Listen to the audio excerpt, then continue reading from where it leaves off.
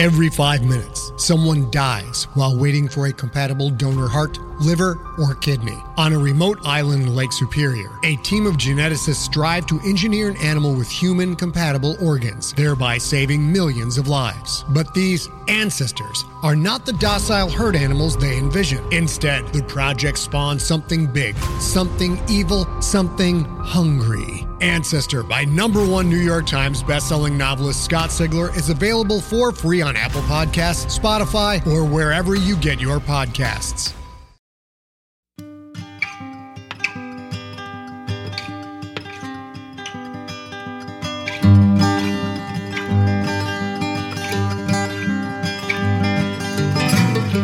Hello and welcome to the Drabblecast, episode 398. The Drabblecast is a weekly audio fiction magazine that brings strange stories by strange authors to strange listeners, such as yourself. I'm your host, Norm Sherman. Jokes and punchlines on this week's show. You know, one of the many things Drabblecast has always tried to do, aside from, ask you to donate and tell a friend and not commit mass genocide and not crap your pants in a bad way, is to make you laugh. I think that's natural for a weird fiction podcast, since most things that we find funny are, at their core, weird or out of the ordinary. I remember one time going through a Taco Bell drive-thru and opening my bag to find a banana along with my order. A perfectly ripe, perfectly fine banana. You don't always have to laugh out loud to find something funny. Sometimes it takes the form of sincere confusion for a second or two. Either way, it makes a moment for you that you'll never forget because something different happened. And if you're listening out there, Taco Bell employee, you have my thanks. Our story this week explores some of that idea, along with other stuff. But first, 100-word story. Drabbles are stories exactly 100 words, and they're the name of the game around here. Little appetizers before your main story. This week's comes to you by Swami Nona, and it's called Estrangement Counseling.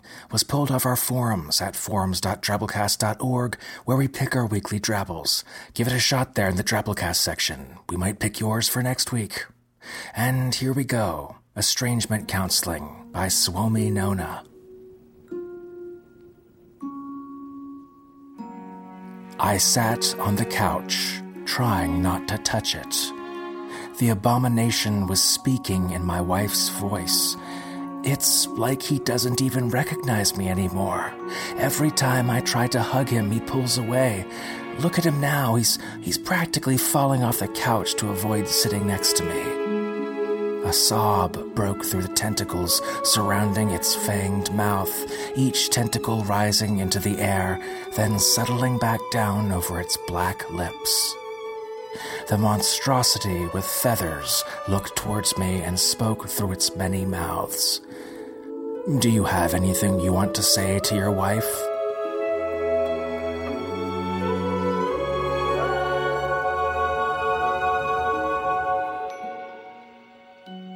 Oof, there's some pain behind that one, maybe. Our story this week is called The Day After the Day the Martians Came by Frederik Pohl. Frederik Pohl was born in 1919, died in 2013, was an American science fiction writer, editor, and great, with a career spanning more than 75 years, from his first published work, the 1937 poem Elegy to a Dead Satellite, Luna, to the 2011 novel All the Lives He Led. Now that's commitment, folks. From about 1959 to 1969, Pohl edited the award-winning Galaxy magazine. His 1977 novel Gateway won 4 Year's Best Novels, including the Hugo, the Locus, the Nebula, and the John W. Campbell Memorial Award, which, folks, is more than just a hat trick. There's not even a word for it. He won the frickin' U.S. National Book Award in '74, the John W. Campbell Award again in '84, and in 1993, the Science Fiction Writers of America named Pohl the 12th recipient of the Damon Knight Memorial Grandmaster Award, and later inducted him to the Science Fiction Hall of Fame. So he's doing pretty good. He's not always a household name, though, like Asimov, Bradbury, etc., but he deserves to be, and that's why you're hearing this great story today on the Drabblecast. That, and more specifically because one of our amazing editors, Sandra O'Dell, totally hooked us up and recommended. This story was first published in Harlan Ellison's Dangerous Visions. Cool side note, there used to be a comic book back in the 70s called Worlds Unknown, edited by the great Roy Thomas, that adapted major SF short stories into comic book form specifically for adults. Truly something before its time, since comics are so big now and accepted in broader communities, not just 12-year-olds and future norms smacking bubblegum. Sadly, it didn't fly very long back then, but if you're lucky, you can still find issues pop up for sale on Amazon and elsewhere, and I'd encourage you to always keep a watchful eye out. These are true gems. Ralph Reese's art is phenomenal, and in addition to Frederik Pohl's stories like this one, they ran fantastic SF stories that I bought and ran on Escape Pod back when I was the editor over there. Stories like L. Sprague de Camp's 1956 A Gun for Dinosaur, and Frederick Brown's 1944 Arena, which was later adapted for an episode of the TV series Star Trek. I mean, where else do you think I came across those things? I'm a big fan of the oldest, most farthest back in the aisles comics and books in that old, musty, used bookstore in town. I'm an even bigger fan of giving the best, most forgotten stories I can find in those tomes new life on the internet and in podcast form, like you're about to hear now. You can find images of our story this week in comic book form on our website, drabblecast.org. It's worth checking out. So, without further ado, we bring you The Day After the Day the Martians Came by Frederik Pohl.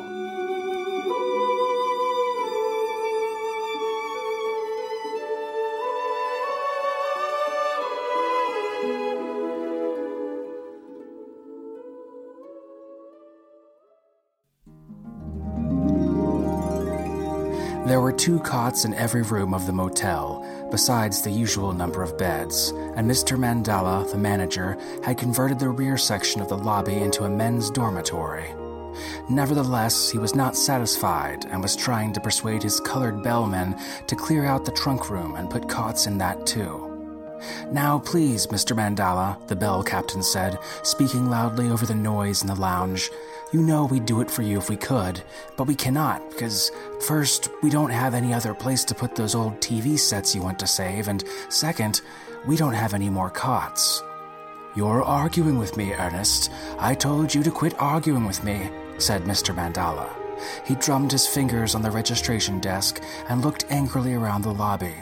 There were at least 40 people in it, talking, playing cards, and dozing. The television set was mumbling away in a recap of the NASA releases, and on the screen Mr. Mandala could see a picture of one of the Martians, gazing into the camera and weeping large gelatinous tears. "Quit that," ordered Mr. Mandala, turning in time to catch his bellman looking at the screen. "I don't pay you to watch TV. Go see if you can help out in the kitchen." "We've been in the kitchen, Mr. Mandala. They don't need us." "Go where I tell you to, Ernest. You too, Bersey." He watched them go through the service hall and wished he could get rid of some of the crowd in the lounge as easily. They filled every seat, and the overflow sat on the arms of the chairs, leaned against the walls, and filled the booths in the bar, which had been closed for the past 2 hours because of the law. According to the registration slips, they were nearly all from newspapers, wire services, radio and television networks, and so on, waiting to go to the morning briefing at Cape Kennedy. Mr. Mandala wished morning would come. He didn't like so many of them cluttering up his lounge, especially since he was pretty sure a lot of them were not even registered guests. On the television screen, a hastily edited tape was now showing the return of the Algonquin 9 space probe from Mars, but no one was watching it. It was the 3rd time that particular tape had been repeated since midnight, and everybody had seen it at least once. But when it changed to another shot of one of the Martians looking like a sad dachshund with elongated seal flippers for limbs, one of the poker players stirred and cried, "Hey, I got a Martian joke. What's worse than a Martian trying to fly a spaceship?" "It's your bet," said the dealer. Ugh, a Martian trying to park one, said the reporter, folding his cards. No one laughed, not even Mr. Mandala, although some of the jokes had been pretty good. Everybody was beginning to get tired of them, though, or perhaps just tired. Mr. Mandala had missed the first excitement about the Martians because he'd been asleep. When the day manager phoned him about it, waking him up, Mr. Mandala had thought first that it was a joke, and second, that the day manager was out of his mind. After all, who would care if the Mars probe had come back with some kind of animals, or even if they weren't animals exactly?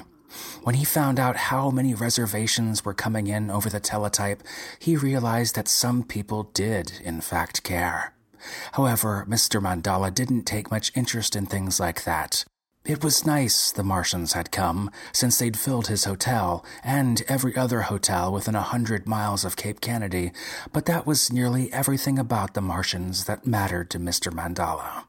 On the television screen, the picture went to black and was replaced by the legend bulletin from NBC News. The poker game paused momentarily. The lounge was almost quiet as an invisible announcer read a new release from NASA. Dr. Hugo Batch, the Fort Worth, Texas veterinarian who arrived late this evening to examine the Martians at the Patrick Air Force Base, has issued a preliminary report which has just been released by Colonel Eric T. Happy Wingater, speaking for the National Aeronautics and Space Administration. A wire service man yelled, "Hey, turn it up!" There was a convulsive moment around the set. The sound vanished entirely for a moment, then blasted out. Martians are vertebrate, warm-blooded, and apparently mammalian. A superficial examination indicates a generally low level of metabolism, although it's possible that this is in some measure the result of their difficult and confined voyage through 137 million miles of space. In the specimen chamber, of course, of the Algonquin 9 spacecraft, there is no evidence of communicable disease in the creatures, although standing sterilization precautions are, well, hell, he says, cried somebody, probably a stringer from CBS. Walter Cronkite had an interview with the Mayo Clinic that, "Shut up," bellowed a dozen voices, and the TV became audible again.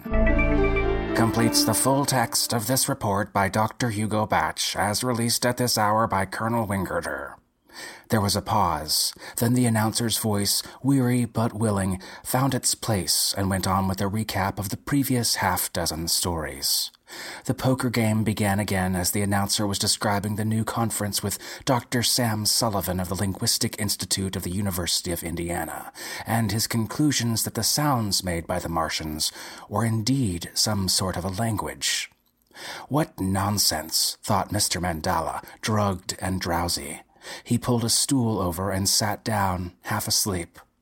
Then the noise of laughter woke him, and he straightened up belligerently. He tapped his call bell for attention. "Ladies, gentlemen, please," he cried. "It's 4:00 in the morning. Our other guests are trying to sleep." "Yeah, sure," said the CBS man, holding up one hand impatiently. "But wait a minute, I got one. What do you call a Martian high-rise? You give up?" Go ahead, what?" said a red-haired girl, a staffer. 27 floors of basement apartments." The girl said, "Okay, well, I've got one too. What's a Martian female's religious injunction requiring her to keep her eyes closed during intercourse?" She waited a beat. "God forbid she see her husband having a good time." "Ugh, are we playing poker or not?" groaned one of the players, but they were too many for him. "Hey, I got one. Who won the Martian beauty contest?" "Nobody won." "Hey, how do you get a Martian woman to give up sex?" "You marry her."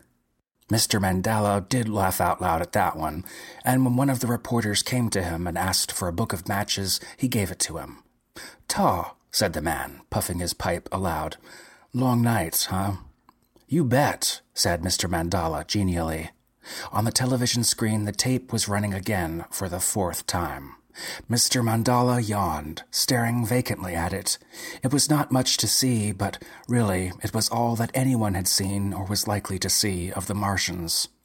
All these reporters and cameramen and columnists and sound men, thought Mr. Mandala with pleasure. All of them waiting here for the 10 a.m. briefing at the Cape would have had a 40-mile drive through the palmetto swamps for nothing. Because what they would see when they got there, he knew, would be just about what they were seeing now. One of the poker players was telling a long, involved joke about Martians wearing fur coats at Miami Beach. Mr. Mandala looked at them with dislike. If only some of them would go to their rooms and go to sleep, he might try asking the others if they were registered guests even at the motel. Although actually, he couldn't squeeze anyone else in anyway, with all the rooms doubly occupied already. He gave up the thought and stared vacantly at the Martians on the screen, trying to imagine people all over the world looking at that picture on their television sets, reading about them in the newspapers, caring about them. They did not look worth caring about as they sluggishly crawled about on their long, weak limbs, like stretched seals' flippers, gasping heavily in the drag of Earth's gravity, their great, long eyes so very dull. "Stupid-looking bastards," one of the reporters said to the pipe smoker. "You know what I heard? I heard the reason the astronauts kept them locked in the back was the stank." "Yes, well, they probably didn't notice it on Mars," said the pipe smoker judiciously. "Thin air and all." "Notice it? They love it." He dropped a dollar bill on the desk in front of Mr. Mandala. "Hey, can I have change for the Coke machine?" Mr. Mandala counted out dimes silently. It had not occurred to him that the Martians would smell, but that was only because he hadn't given it much of a thought. If he had thought about it at all, that was surely something he would have thought about. Mr. Mandala finished out a dime for himself and followed the two men over to the Coke machine. The picture on the TV changed to some rather poorly photographed shots brought back by the astronauts of low, irregular, sand-colored buildings on a bright sand floor. They were what NASA was calling the largest Martian city, although about 100 of the flat, windowless structures existed. "Yeah, I don't know," said the second reporter at last, tilting his Coke bottle. "You'd think they're what you call intelligent?" "Well, it's difficult to say," said the pipe smoker. He was from Reuters and looked it with a red, broad English squire's face. "I mean, they do build houses," he pointed out. "Yeah, well, so do hermit crabs." "Well, no doubt, no doubt." The Reuters man brightened. "Oh, just a moment. That makes me think of one. There was once, let me see, at home we tell it about an Irishman. Yes, I think I have it. So, the next spaceship goes to Mars, you see, and they find that they have some dread terrestrial disease that's wiped out the whole race, all but a single female. These fellows, too, on the screen, all gone. All gone except this one Martian woman. Well, they're all terribly upset, and they debate it at the UN and start an anti-genocide pact, and, America votes $200 billion for reparations and all that. And long and short of it is, in order to keep the race from dying out entirely, they decide to breed a human man to this one surviving Martian female.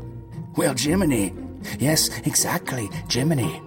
Well, that's when they find old Paddy O'Shaughnessy. Down on his luck, you see, I may say to him, "Here, just go in that cage there, Paddy, and you'll find this Martian lass, and all that you've got to do is render her pregnant, see?" And O'Shaughnessy says, "Well, what's in it for me?" And they offer him, £1,000. And of course he agrees. But then he opens the door of the cage and he sees what the female looks like, and he backs right on out of there. The Reuters man replaced his empty Coke bottle in the rack and grimaced, portraying Paddy's expression of revulsion. He continues, "Holy saints," he says. "Oh, but I never counted on anything like this." "Thousands of pounds, Paddy," they say to him, urging him on. "Ah, very well then," he says, "but on one condition." "And what might that be?" they ask him.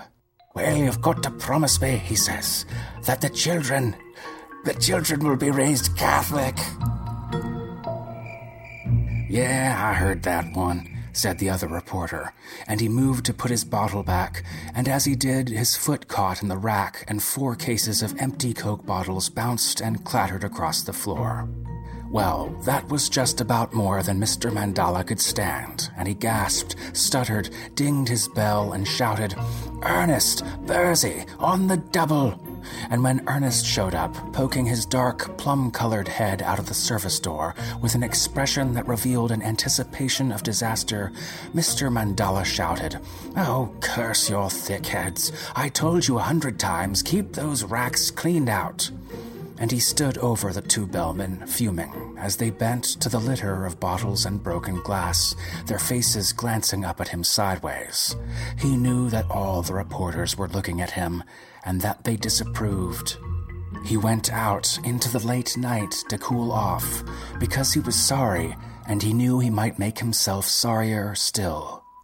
The grass was wet, condensing dew was dripping from the fittings of the diving board into the pool. The motel was not as quiet as it should have been so close to dawn, but it was quiet enough. There was only an occasional distant laugh and the noise from the lounge. To Mr. Mandala it was reassuring. He replenished his soul by walking all the galleries around the motel, checking the ice makers and the cigarette machines, and finding that all was well. A military jet from McCoy was screaming overhead. Beyond it, the stars were still bright, in spite of the beginnings of dawn in the east. Mr. Mandala yawned, glanced mildly up, and wondered which of them was Mars, and returned to his desk. And shortly he was too busy with the long, exhausting round of room calls, checkouts, and such forth, to even think about the Martians. Then, when most of the guests were getting noisily into their cars and their limos and buses, and the day men were coming on, Mr. Mandala uncapped 2 cold Cokes and carried one back through the service door to Ernest. "Rough night," he said, and Ernest, accepting both the Coke and the intention, nodded and drank it down. They leaned against the wall that screened the pool from the access road and watched the newsmen and newsgirls taking off down the road toward the highway and the 10 o'clock briefing. Most of them had had no sleep. Mr. Mandala shook his head, disapproving so much commotion for so little cause. And then Ernest snapped his fingers and grinned. "Hey, I got a Martian joke, Mr. Mandala. What do you call a 7-foot Martian when he's coming at you with a spear?" "Oh, bloody hell, Ernest," said Mr. Mandala. "You call him sir. Everybody knows that one." He yawned and stretched and said reflectively, "You'd think there'd be some new jokes. All I heard were the old ones, only instead of picking on the Jews and the Catholics and, well, everybody, they were telling them about the Martians." "Yeah, I noticed that, Mr. Mandala," said Ernest. Mr. Mandala stood up. "Well, better get some sleep," he advised, "because they might all be back again tonight. I don't know what for. You know what I think, Ernest? Outside of the jokes, I don't think that 6 months from now anybody's going to even remember there were such things as Martians. Never at all. I don't believe their having come here will wind up, well, making a nickel's worth of difference to anybody when all is said and done." "Hate to disagree with you, Mr. Mandala," said Ernest mildly, "but I don't think so. Going to make a difference to some people. Gonna make a damn big difference to me." "All right, Ernest," said Mr. Mandala. "But I've heard that one before, too."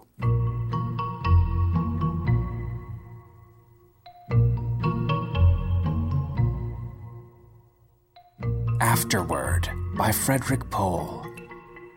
It is and remains my conviction that a story has to speak for itself, and that any words a writer adds to it after he's finished telling it are a cop-out, a lie, or a mistake. But there is one thing that I would like to say about the reason this story was written. Not to persuade you that it is a good reason, or that the story accomplishes its purpose. You have already made your mind up on those things, as indeed you should have, but to tell you how faithfully nature holds the mirror up to art.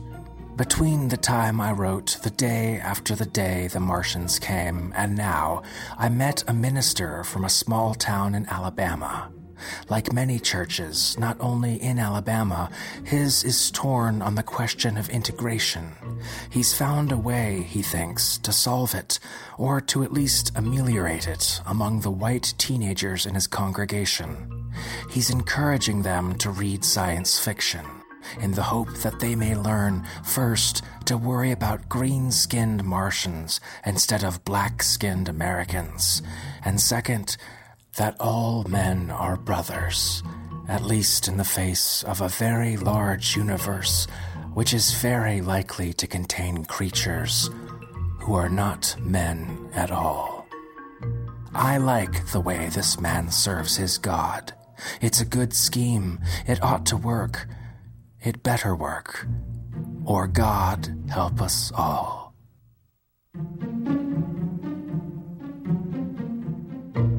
Good stuff. Yeah, after restarting the Drabblecast in 2018 from just a year earlier, 2017, I'm more conscientious of the jokes I tell. I still pray at the end of every episode, of course, that I didn't say something that will send droves of one community or another after me coming for blood, but in the end, I guess I still sleep well at night, mixed with, not so much that. I guess I do look at comedy a little bit different now, though. I still think you need to push boundaries. I still think it's okay to step on toes and be absurd and maybe even offensive sometimes. It's okay to be challenged by things, to feel a little reactive.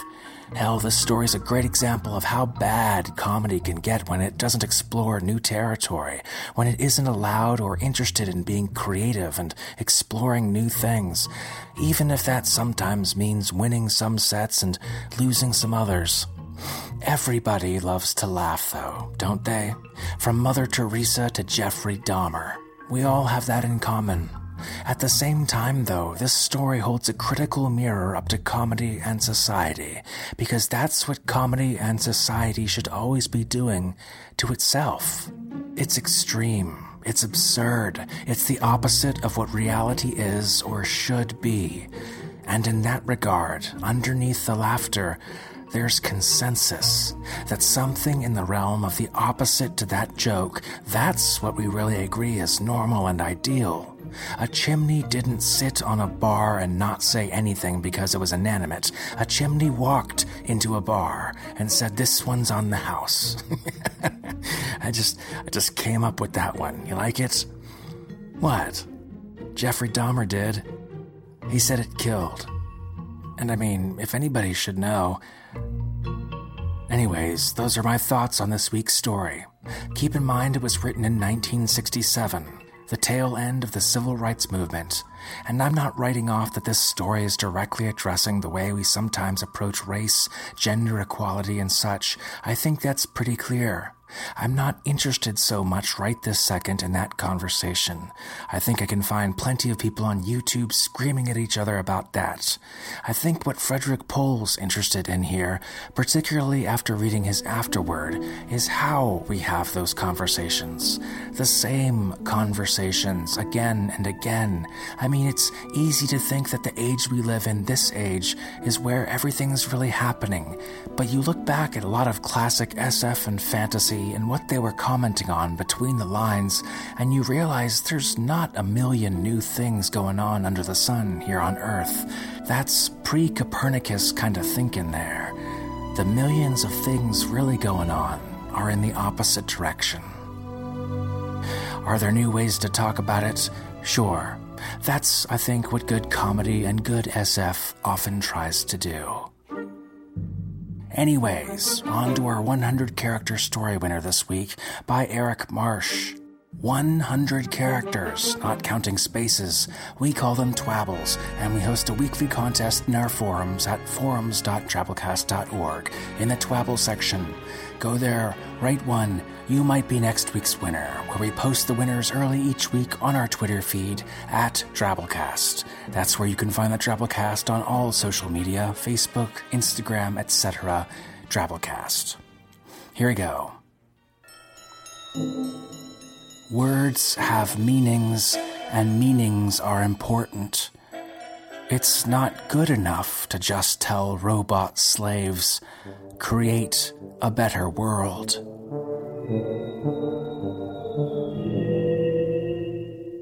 Congrats, longtime listener Eric Marsh. That was a beautiful one.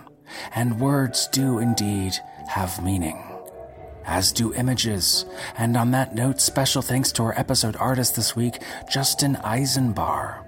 Justin's an illustrator living in Denver, Colorado. He likes to paint monsters and fantasy scenes, sometimes even at the same time. Follow him at eisenbossillustration.com. And that's our show this week, folks. Remember that Drabblecast is brought to you with the Creative Commons Attribution Non-Commercial No Derivatives License, which means don't change it, don't sell it, but feel free to share us with everybody you know, and even those you don't know, because that's totally cool. Write us a review on iTunes or blog about us. Spread the weird. The Drabblecast is brought to you with 100% listener support. Think about that. It's a pretty big deal. We pay our authors the professional SFWA rate of 6 cents per word for original fiction. We pay our episode artists, our voice actors, our production people, and it's all because of the support of listeners like you. If you had a good time this afternoon with us, consider donating to the Drabblecast, any amount, one time, or an automated monthly subscription. You can do so at a $10 a month level, which gives you access to Drabblecast B-Sides, which is an extra episode a month, essentially. And good stuff, I promise you. Check it out and help support your favorite podcast. Our program this week was brought to you by Bo Kyer, Tom Baker, Jen Fisher, Samantha Henderson, Zimmerman Bledsoe, a strange small marsupial with 6 legs brought in by your cat, Sandra Odell, Jason Smith, and yours truly, Norm Sherman, reminding you, everybody knows that one. He mutters these words to his lackey, but when it comes, put this in his butt. Drop him off a few miles out of Bridgedale, and we'll see if he keeps his mouth shut. They then handed over rutabaga, long discolored and dry, with another sip of his... Contained herein are the heresies of Radolf Burntwine, erstwhile monk turned traveling medical investigator. Join me as I uncover the blasphemous truth of a plague-ridden world, that ours is not a loving God, and we are not its favored children. The Heresies of Radolf Burntwine, coming January 2nd, wherever podcasts are available.